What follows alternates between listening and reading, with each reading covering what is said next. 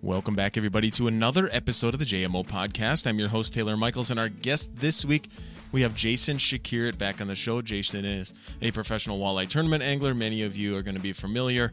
We've had Jason on the show a few times before. It's so much fun to get a chance to talk with guys like Jason, who has been in the industry a super long time, and he's experienced a ton of things, a ton of success, a ton of failures, and everything in between as it pertains to tournament fishing.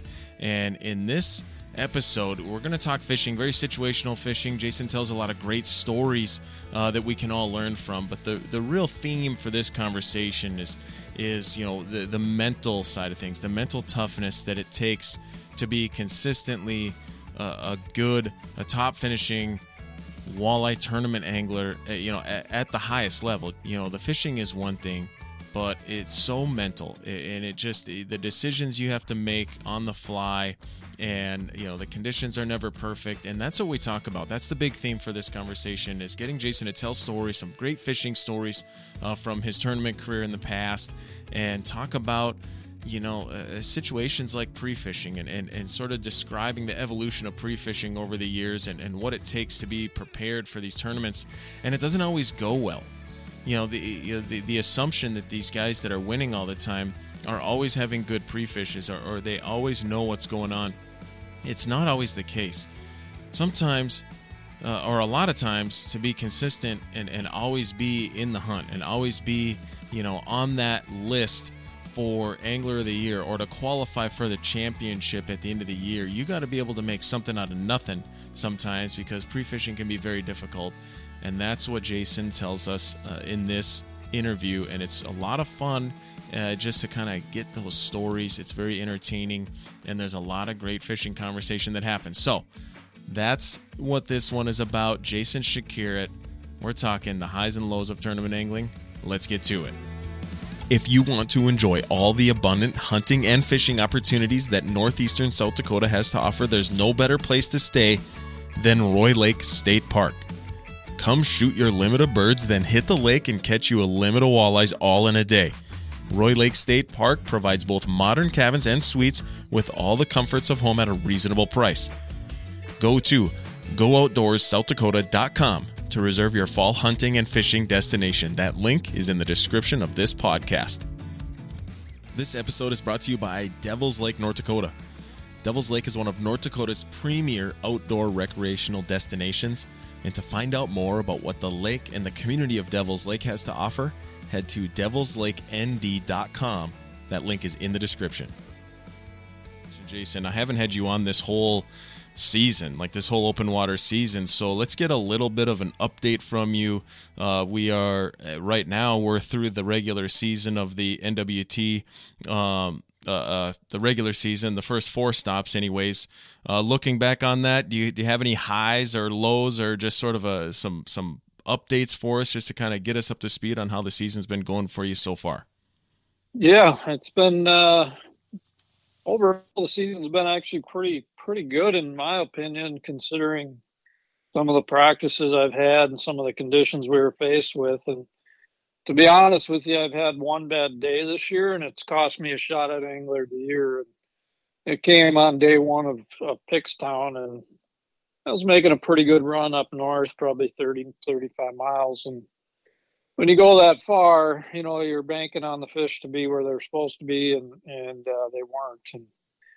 And spots 1 and 2 for me up there, one was a big fish area and one was just a limit spot, and neither one of them had any fish on them. And they had just, I don't know where they went, never did find them, but that ended up costing me Angler of the Year opportunity. And granted, day 2 I made up for it and caught a decent limit and had one pretty good over in my bag, but they just can't have those bad days. So, knock on wood, I had a good finish at Winnebago, which is kind of home water for me, but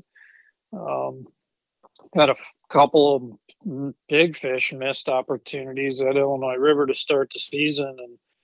And, I came in a fish short on day 1, and I had 2 good ones on that first. I ended up weighing 2 small ones, like 2 14.5 inchers. And if I get those 2.5 pound saugers in, I'm sitting in the top 10. So it's One of them deals, you got to get them in the boat. Your fish got to stay put. Everything's got to fall into place. And to win Angler of the Year, everything has to happen perfectly, and it just hasn't happened that way for me. So still sitting pretty good at 15th in points and rolling into Devil's Lake. And I have one goal in mind for Devil's Lake, and that's that. That's it, man. I love it. And, a couple of the things that you said there are kind of along the lines of some questions I want to ask you. I want to stay basically this whole conversation in and around your tournament career, your tournament experiences, and your memories of, just all the tournaments, the impactful memories that you've had over your whole career.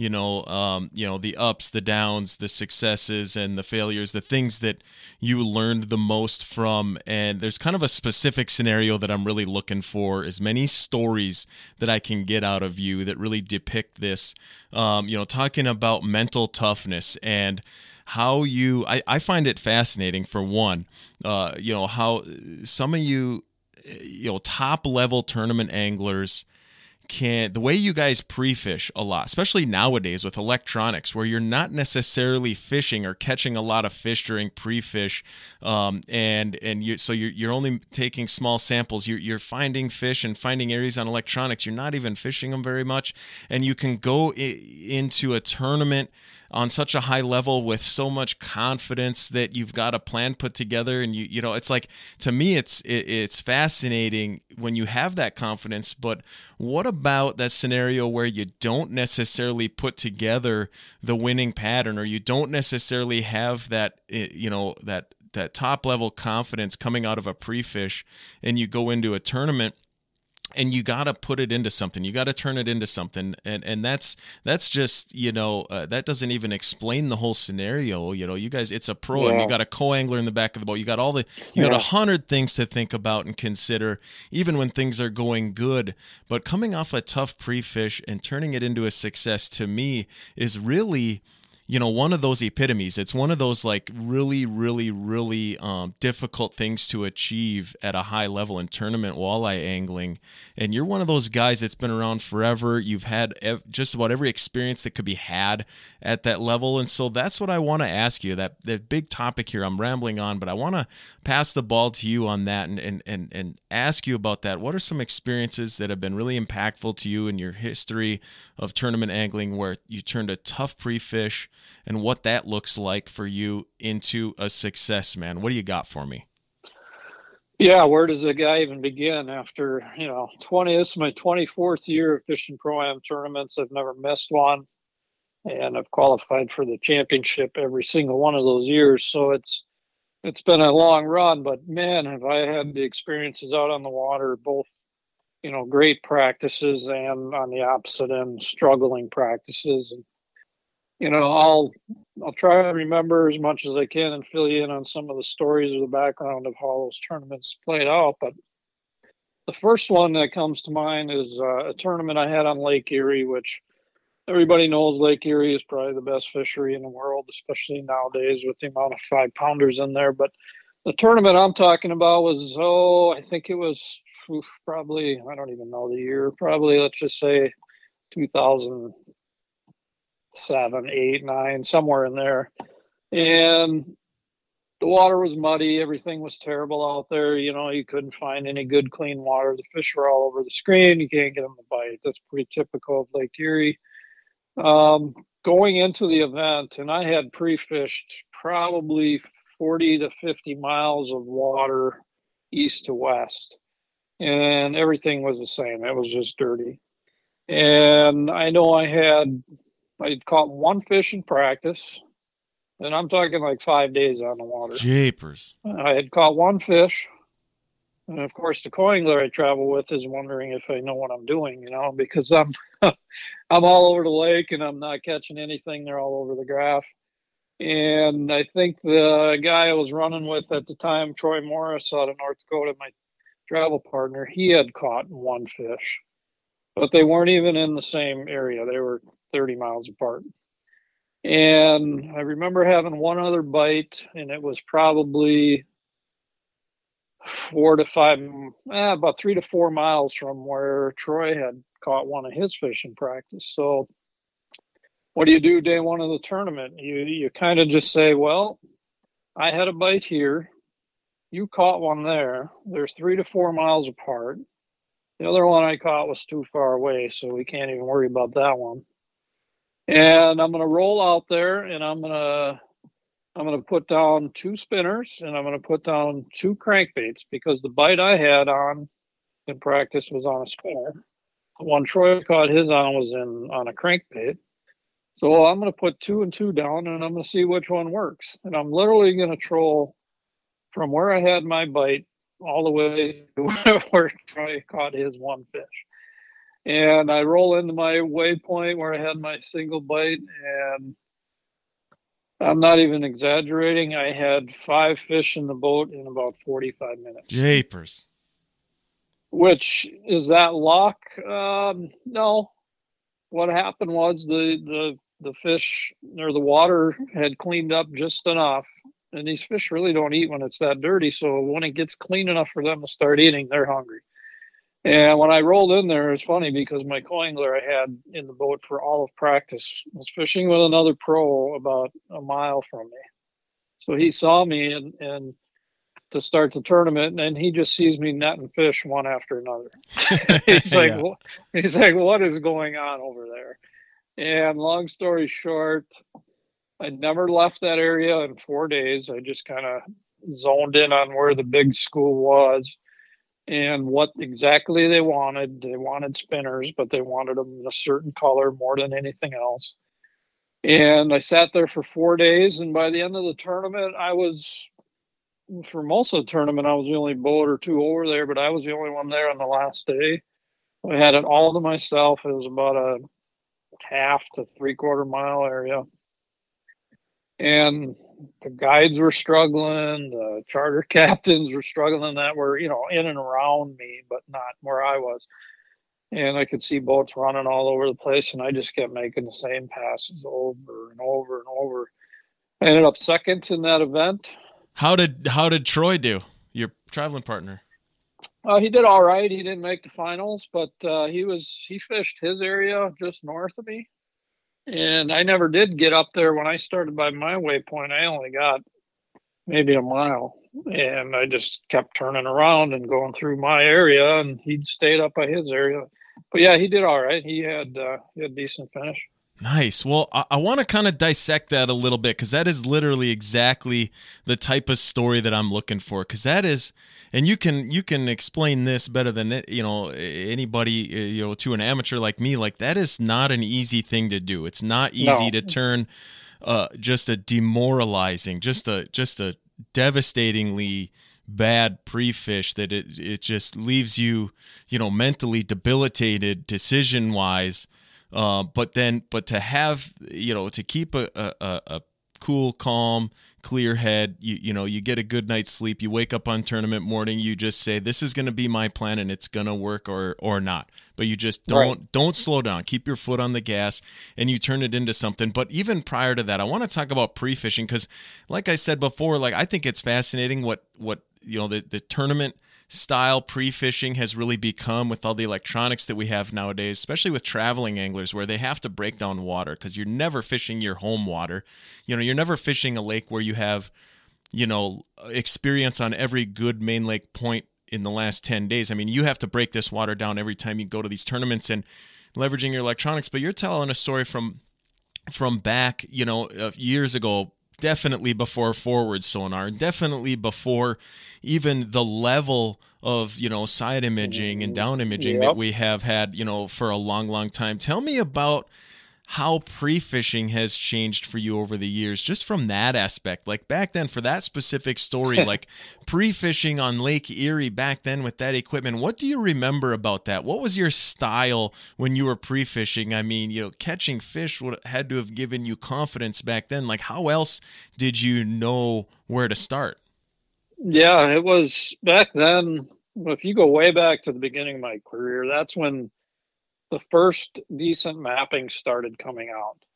And it wasn't even good at that time. There was a couple companies. Magellan had a GPS unit that was really good for mapping. Not many guys used it. I did use one for a couple of years, and then Garmin came out with a better mapping. So back then, there was still a lot of secrets. The spots weren't on the map, so you could have it to yourself for a few years. But most of it just came down to simple 2D sonar and looking at fish at high speeds if you could. If you had a good enough booster where you could mount it right on your boat and drive around at 20 miles an hour and still mark fish, that's where you had the advantage. Idling over fish is kind of a thing of the past, because nowadays, most of the time they don't just stay put while you idle over their head. Plus, we have side imaging now. Sometimes we can see them on that. We have forward imaging, so we don't even have to drive over their head. We can just look around and tell you how many are down there, and we don't even. We might catch one of them just to see how big they are, and then roll on. There's 25 fish in this spot, and there's 25 fish there. Why do I need to catch 6 of them? One is enough. So we just keep rolling on. And so one of the things that I kind of want to talk to the people about in the podcast is that we don't fish very much in practice. We do a little bit. Generally, this is how my practice goes. Day one of a practice, I will roll out wherever I'm going, pick an area, and just start driving around. I want to look at water clarity. I want to look at water temperatures. I want to see where the fish are in the water. Are they, shallower? Are they deeper? Are they suspended? Where's the bait fish? So it's an extremely boring day for whoever's in my boat. All you're going to do is sit back, enjoy the day, drive around. And I'm just trying to get a feel for things. I might fish for an hour or two during the day just to break up the monotony of sitting in a chair. But a lot of scouting gets done. Day two, we kind of get an idea from day one. We start dialing in on what we're going to do, what kind of presentations we're going to use. Is it going to be a casting bite? Is it going to be trolling? Is it going to be both? Start figuring out what's going to work better. Start figuring out the size of the fish. It goes two ways. It goes, are you catching 20 inches over here and 23 inches over there?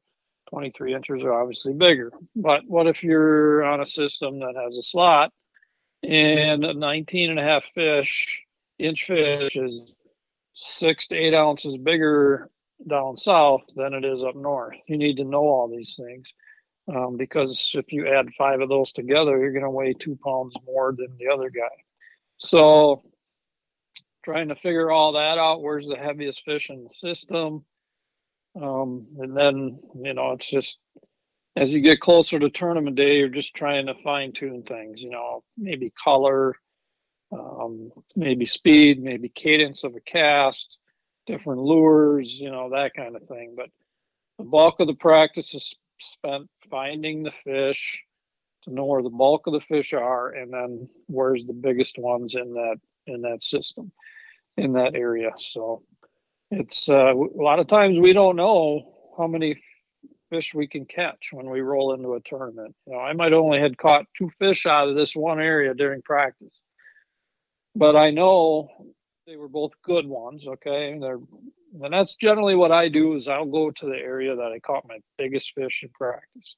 It might only have been one, but I will go there because I want to try and win a tournament. A lot of times it doesn't pan out very good. You can't get a limit doing that, but you get a couple big ones. So it's, it comes down to that. And let's say I only caught 2 good ones in practice. I go to them areas and, I might only get 4 there during the tournament, or I may catch 20 of them. So it's kind of it's a gamble always when you head out for a tournament, and you don't know what you're in for. You can't get down on yourself if you only catch 3 or 4 out of what you thought was your prime area. That's why you have backup spots, and you just got to stay with it through the day. I've had so many tournaments where I've had basically hardly anything in my live well at noon on day one of an event, and by 3 o'clock I had a dang good bag in my boat. So it's never over until you check in, and that's kind of how we roll.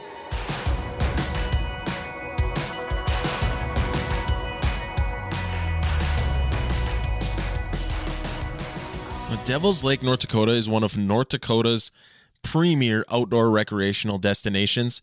We talk about the fishing all the time on this show, but to find out what the lake and the community has to offer, which is way more than we ever talk about on this show, you can head to devilslakend.com and get all that. We're talking about the lodging and restaurant options and just the lay of the land and everything going on in the community. There's all kinds of stuff all summer long going on in and around the community of Devil's Lake. Also, our favorite, the fishing tab. It's going to give you real-time fishing reports, directions to fish cleaning stations and boat landings and shore fishing piers, which are awesome, by the way.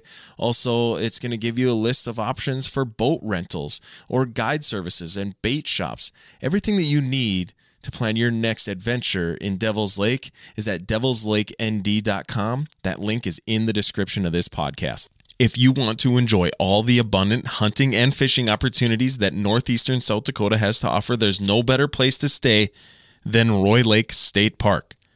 Come shoot your limit of birds, then hit the lake and catch you a limit of walleyes all in a day. Roy Lake State Park provides both modern cabins and suites with all the comforts of home at a reasonable price. Go to GoOutdoorsSouthDakota.com to reserve your fall hunting and fishing destination. That link is in the description of this podcast.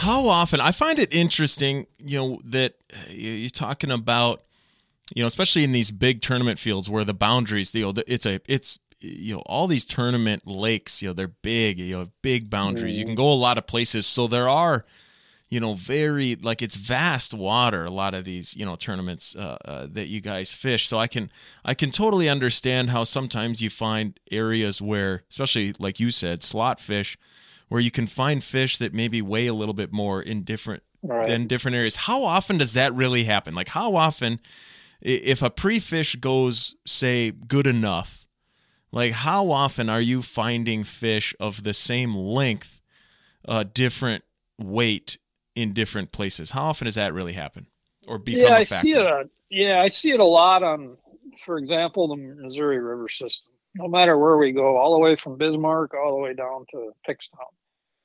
And I've seen it more there than anywhere. And it's, it all has to do with forage. Other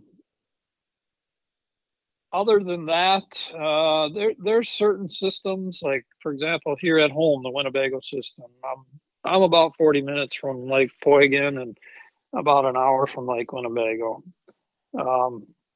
This year, I couldn't dial in the upper lakes, which is usually where I like to fish, Poygan, Winneconne, Butamore. I couldn't figure those fish out. Every time I'd go out on Winnebago, the big lake, I would catch fish, and there was more of them, and they were bigger. They were both heavier and longer, so it was an easy decision for me. Now, as it turns out, I had a top 10 finish there, but the tournament was won on Poygan, which is where I spend most of my time when I go fishing out there. I just never found the fish that they won on. I was close to them at one point. I was literally on the other side of the rock wall. I was casting the shallow weeds, and Todd Zemke he won the tournament trolling the weeds on the other side of the rock wall. So I had just plain out missed that bite, but as it turns out, still took a top 10 and was a decent finish. Lake Erie's another place. That place is so full of, what I call 4-pounders. Let's just call that average size out there right now, 4 to 5 pounders. Well, last year, for example, we had our championship on Lake Erie out of Dunkirk, New York, and the fish I was catching right outside of Dunkirk, or I'd say within 10 miles of Dunkirk, weren't as big as the fish that I was catching weight-wise. I was fishing all the way over in Erie, Pennsylvania, which is about a 45-mile run straight west. And so I was like, I'm just going to roll the dice. It's a championship. These fish are a tad bigger on average, heavier, and I have nothing to lose. And I'm going to run over there and see what happens. And as luck would have it, I won the trolling tournament because I ended up third place in the event.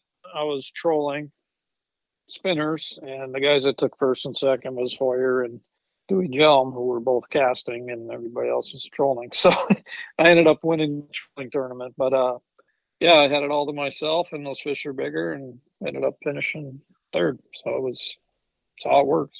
Yeah, man. And like, yeah, I love the stories because I feel like, you know, it really depicts the evolution of pre-fishing and just the tournament strategizing, you know, in general. Like all this stuff is based on pre-fish, especially at a high level. Like everybody pre-fishes. Tell me about the evolution of like pre-fishing and preparing for a tournament in terms of the fishing and the style of finding and picking out spots, like how that evolution has been in your career. What do you feel like have been some of the more meaningful, parts of your career, or whether it was introduction of electronics or whatever that sort of changed your pre-fishing style? Yeah, going back to the beginning, you know, in practice back then, I used to take detailed notes and literally write down in a little notepad every day, you know, waypoints and weather conditions and what I caught them on and what color, and it was monotonous. And but this is when I was 30 years old. I had a lot more energy than I do now, and I was, you know, out there no matter the conditions, and I kept all these notes and just kind of tried to put a pattern together. It would literally catch us quite a few fish in practice just to see, you know, because you really don't know how many are there with hardly any electronics. And so you wanted to see how many were there, you know, how many bites could I get in an hour or whatever. So we would catch fish and not worry about, you know, catching too many, that kind of deal. But, you know, that's how it rolled early on. And then all of a sudden you get a lot more experience under your belt. You know, you've been to these places a couple times now, so you don't have to, you know, I don't have to drive 40 miles on the Missouri River to go check every point. You know, I know which points are better than the others. I know which rock piles are better. I know where the trees are better. You know, all comes from experience over the years of traveling these tournaments. So, you know, you don't have to, I shouldn't say you don't have to work. It's hard, but at the same time, life is a lot easier. You can just go right to where the fish should be. And what I realized too was that after years of taking all these notes and I still have the notebook sitting in my shop on the bench. Well, you can dang near have them, because some of the stuff on there is irrelevant nowadays because Sure. of zebra mussels, water clarity. These fish don't spawn where they used to. They don't even hang out where they used to anymore. But what I realized after doing all these notes for years, you know, writing down where the winners were, what they were using, blah, blah, blah, I have notes upon notes. I never used any of them. And I would literally keep them. So, you know, hey, I'm going to go back to Lake Erie on April 11th, you know, sometime. And you go back to April 11th, Lake Erie, you go to there, let's just say 6 years later. Oh, yeah, I looked in my notes. Yep. April 11th, water temps were 52 degrees, started catching them on crawlers, da-da-da-da-da. This area was good. This area was good. So, yeah, you roll out there day one of practice, have this all excited. You get out there, nothing. There's not a fish anywhere near where you thought they were going to be. And that happens 98% of the time. Swear to God. Like, you think you're going to go into an area because you have history there. You should have won that tournament. A few years later, all right, we're going back same time. I'm going to win this one. You get out there, nothing. They are nowhere near where you thought they should be. So that's crazy. I mean, I thought I was going to win Sault Ste. Marie before I even got there this year, because I had a good spot from the last tournament where I caught them pretty good. And I get out there this tournament practice, first time, first day out there, I don't catch fish. Go out there the second time, maybe check the water clarity, maybe see if it's a little warmer, blah, blah, blah. No fish. Checked it one more time just before the tournament, no fish. Never did catch one out of what I thought I was going to win the tournament on. And, you know, so don't get your hopes up, you know, going into a tournament like, oh, I've got an area from 3 years ago. It's going to be fantastic. Almost never works. Sure.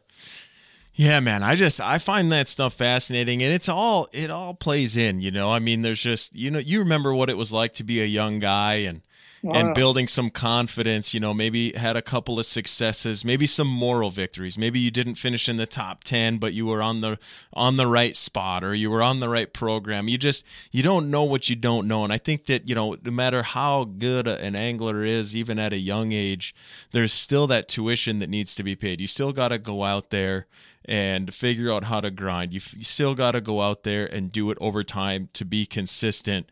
And, and you need those opportunities and that experience. And I think it's so huge. I think for that just that mental toughness, it's almost like something that you want to earn too, or at least I would. yeah. I would want to earn it. I wouldn't want, just something to be bestowed on me too early in my career where I had too level of a head early on. It's like you almost Yeah. need to be that young guy for a little while. You do. That's how you learn about the game. It's so much mental that it's ridiculous. Like, uh, and that's what I tell my son Jay, who's now in the Bassmaster Elite Oh Series. yeah. Most of this is all mental, and to get over that hurdle as a young person, yeah, it takes time. You're going to have the jitters taken off in the morning, but it doesn't take that long to get over that. Within a couple tournaments, you're just fishing against the guys. Or you're not even fishing against the guys; you're fishing with the guys, but you're fishing against the fish. So once you take off from the dock, who cares about what anybody else caught during the week? It's you against the 5 fish you need to bring in, and that's it. So it's, I always kind of, throughout my whole career, the one thing I always wanted to be was consistent. I wanted to catch 5 fish a day after day after day after day, and because at the end of the year, you're going to win some angler of the years if you keep doing that. And I have won a couple of them. I had 3 or 4 other opportunities at some of those, and just had that one bad day, and you can't win it if you got one bad day. But the one thing I have been consistent through the years, and that's why I've never missed the championship. But at the same token, I'm not a guy that's kind of that risk taker. I do this for a living, so I got to catch fish and cast jacks and make some bill payments. But the one thing I've never really done is go for that win as much as I should have, and that's the reason I probably haven't won as many qualifiers as I should have. I've won more championships than I have qualifiers. I've won 3 championships in my career, and it's because during championships I don't care if I finish last. You're fishing against a limited number of guys. It's all or nothing, and let's roll. Yeah. So looking back at it, yeah, God, I wish I'd probably rolled the dice a few more times. But I can tell you that, I've been married since I started doing this. I've been married 29 years to Jody, and we always talk, during practice and before the tournament. And I bet you through all these years, I've told her 2 or 3 times, I'm going to win it. I'm going to win this tournament. Out of 180 some tournaments I've fished, probably 3 times I've said I'm going to win this tournament, and it happened twice where I actually won it. Nice. So that's another question that I find a little bit fascinating when it comes up, in podcasts, in interviews or whatever. Tournament anglers, like the difference between knowing or at least feeling like you're on the winning fish versus if you come out of pre-fish and, whether it's a tough pre-fish or just an average pre-fish, but regardless, you're going into the tournament and you don't believe that you're on the winning fish. Right. So then there's a whole slew of other questions, right, for the decisions to make. Is do you go completely in pre-fish mode, to try to find that pattern, and that's situational. It's different for everybody right. in every tournament and that would be a different, story. But at the same time, if you come out of a pre-fish where you're on good fish, you can probably cash a check. Like you're saying, there's sort of sometimes you come out of pre-fish, it's not the pre-fish you wanted, but you got to make that decision of well, do I try to catch my fish and do the best I can do with my fish, Tell me about that. Yeah. Any stories that you have along those lines of like where you kind of had a pre-fish where you knew it would maybe it was that conservative decision of like, well, I can maybe crack the top 10, but you fish the whole time just knowing that Right. you're not on the absolute winners. Like Yeah. tell me about that and just kind of how you roll through that with your motivations and your decision making and just sort of how that plays into your decision making. Yeah. And it's different for me because I do this for a living. And like I said before, sometimes I have to catch fish just to cash a check and to keep rolling throughout the season. And, there's so many instances where throughout the years, and everyone that I fish against, when we go to a rules meeting or whatever, everybody, you already know, do I have a chance to win or do I have a chance to even cash a check based off your practice? And most of the guys don't have a chance to win. Let's just face it. Yeah. So the number one question you always hear at a rules meeting is, what do you think it's going to take to cash a check? It's like people ask me this all the time, and I don't see them all week and see them there. What do you think it's going to take to cash? And I'm like, 1 day or two, because that's a big difference there. But 2 days to cash, I'm going to say 30 pounds, and some of the guys, look at me like, oh, cool, I'm on the same page. And some of the guys will be like, oh boy, I missed something drastically out on the water because there's no way I'm going to catch 30 pounds of cash. So,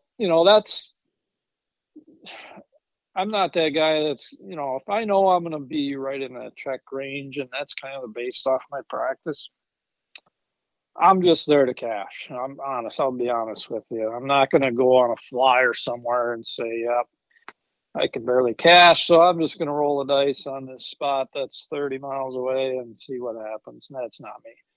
So some guys can do that just because, maybe they got a full-time job, they're only in one tournament, they're jackpotting, that kind of thing, but not me. So, that's, every tournament's different that way. Should you stay, should you go when you're in an area? Nowadays, it's a lot easier to know if I should stay or go based off of live scope. Yeah. Obviously, in the old days, we didn't know if they were there. If you couldn't see them on the 2D, that's all you had. You basically hope they're there, and if they're not biting, you just leave and you come back in an hour and a half and try them again and see if they're biting.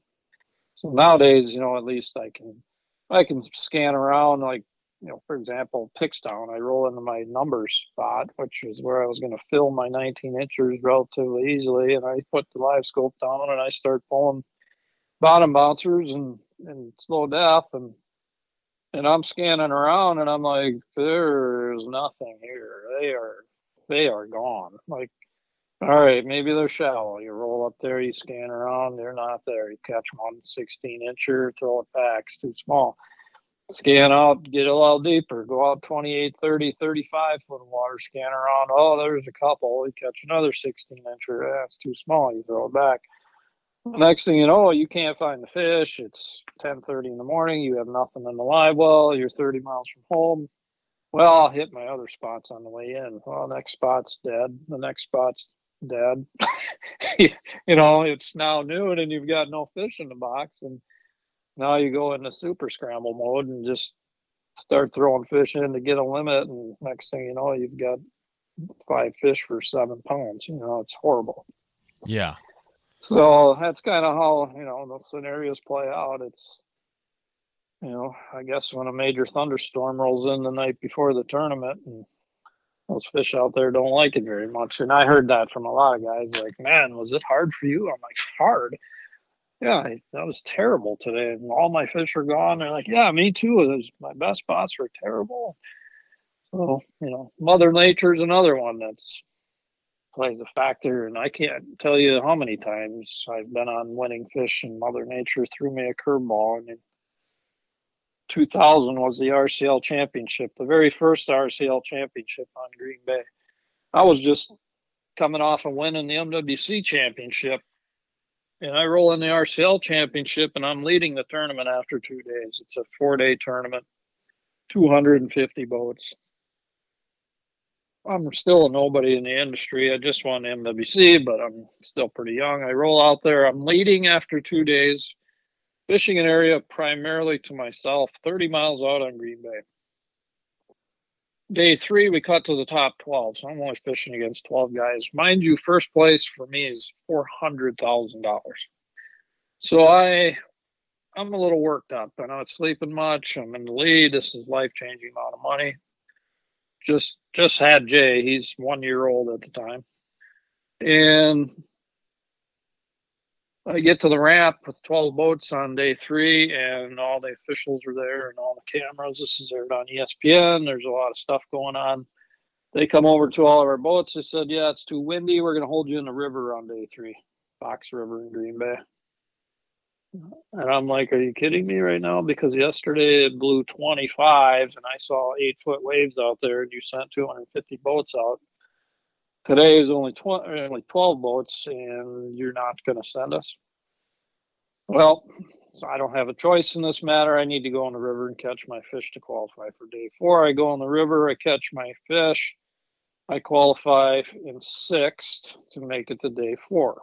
Top 6 make it to day 4. I'm in 6th. I'm like, all right, I'm going to make it out there day 4. I'm going to get, and at this time we only need 3 fish because we're by ourselves. I'm going to roll out there. I'm going to catch my 3 fish, and I'm going to roll back in, and I'm going to be $400,000 richer by the end of the day. I didn't sleep all night. Roll out in the morning, get to the ramp. Still the same wind as the day before. All the big officials were there having their little meeting. They come over to all our boats. Guys were sort of informing me we're going to hold you in the river again on day 4. And my heart just sank because I'm like, $400,000 of fish are waiting for me right out there, and I know exactly where they should be, and nothing's changed since day 2, and I'm like, this is crazy. I knew I wasn't going to win at that point because the spots I have in the river aren't big enough to win on, and I'm not in the right areas, and I'm not going to move in on the guys that have fished the river for 4 days. Yeah, well, and to be fair, you know, some of those guys that were fishing the river, if that was their best areas, they were probably in that scenario we already talked about where they were just there to cash. You know, they didn't have exactly. They were just there to cash, and then it just fell on them. Fell right on them. Mother Nature controlled that tournament 100%. I mean, these guys were fishing the dam on the Fox River. That's not where you win a tournament on Green Bay, but they didn't have anything else. And then, you know, obviously I was leading after 2 days out in the lake and never got to go back out to my fish. So it still haunts me to this day because that is a life-changing moment when you can have a chance at that much. Hats off to Scott Corb again. He won $300,000. He didn't have the right contingencies, but, you know, there was nothing I could do about it. It wasn't in my hands. I wasn't going to move in on them guys that have been there for 4 days. And, you know, it is what it is. Yeah, but you know, sticking to your morals and not moving in on that, making those decisions, like that's not easy for everybody to do. And that's one of the things where I've really respected your career. And I feel like you've had so many great successes that I think you could definitely sort of attribute to just, you know, being the guy that you are, that you have had good karma. I feel like that's true. I've never ever heard your name. You know, maybe I'm not talking to the right people, but I've never heard your name from, you know, hundreds of guys in the industry spoken any other way than positive. And that's absolutely true from me, you know, whatever that's worth. But I think that's definitely a takeaway as well. In the tournament world, there's just, it's such a competitive environment that's part of the story. The decision making of like when you gotta scramble or you gotta do certain things, you know, there's those individuals that will move in on those guys, and it's perfectly legal. It's all fair game. It's competition, but there's definitely sort of a fishing ethic behind some of that stuff, and there's a lot to appreciate about somebody that can lead from the front as far as just being a captain, and acting a certain way. And, you still fished really hard. You gave yourself a chance to have a lottery bite, but you knew deep down maybe Right.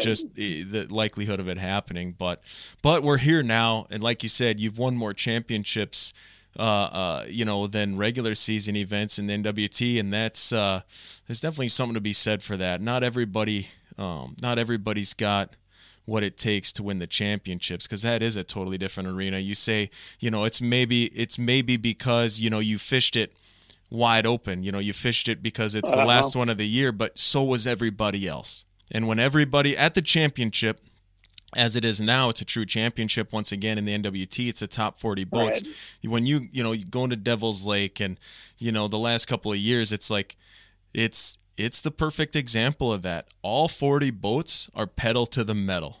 Oh, yeah. And that's why, like, I don't know, I hear it over and over. All you guys, it is important during the regular season, whether you win them or not, to be in position to go to the championship, because that's where, man, that's where it's at, man. And I don't know. I love those stories, man. I love it a lot. Well, Jason, I appreciate the stories. That is entirely what I wanted to talk to you. Just get more of your stories and to depict your career a little bit, and have some of these podcasts that are never going to go away. It's going to live forever.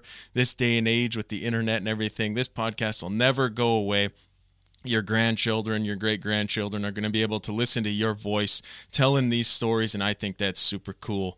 And these are really cool, impactful stories that we can all really learn from, and just try to understand and figure out what makes you tick, mentally, with your confidence after tough pre-fishing, and hearing those stories and just the different scenarios that really weigh heavy on your decision-making as a high-level tournament angler, and those pressure cooker scenarios where there's a lot on the line. And for you, it's everything. It's your career. You're one of the few full-time guys. You're one of the few full-time guys that has to make a decision on paying your bills, with your fishing. And so, man, super impactful. Appreciate that. I mean, it's a whole nother. We can do lots of these podcasts on all these subjects you just talked about. I mean, just making a career out of it, and doing things the right way, and not moving in on guys, and respecting the others that are fishing against you.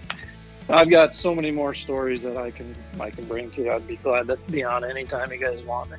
Oh man, yeah, I love that stuff, and I think that we will definitely do that again. We'll definitely do stuff like that, because it is kind of, those are some of the stories that need to kind of be out there. We need to have we need to have some of that media. We need somebody to produce those stories so that the younger guys coming up can be inspired by the right things and be inspired by the right people to get into, because somebody will listen to this that's getting into tournament angling, or somebody in the next 5 years might get into tournament angling, and they'll go back and want to listen to some fishing podcasts, to listen to Jason Shakir talk about tournament fishing, and they'll land on this, and that should be a big takeaway for somebody that's tournament fishing, is to you're out there. There's a lot going on. There's a lot of moving parts when you're making your decisions, and some of those ethical decisions are a big part of it, as well as the competition and catching your fish and all that. But anyways, man, we've done it. We're so good on time. I appreciate the stories. I take a lot away from this, and I love that we were able to lay this down. So I'll let you back to it, Jason, and I appreciate this on short notice, man. You bet. Anytime. Appreciate you guys. All right, man. We'll talk to you. Good luck at the championship. I'll be watching. All right. See ya. Once again, this episode of the JMO podcast is brought to you by Devil's Lake Tourism. Head to devilslakend.com. That link is in the description, and you're going to find out everything that the lake and the community of Devil's Lake has to offer before you plan your next adventure in Devil's Lake, North Dakota.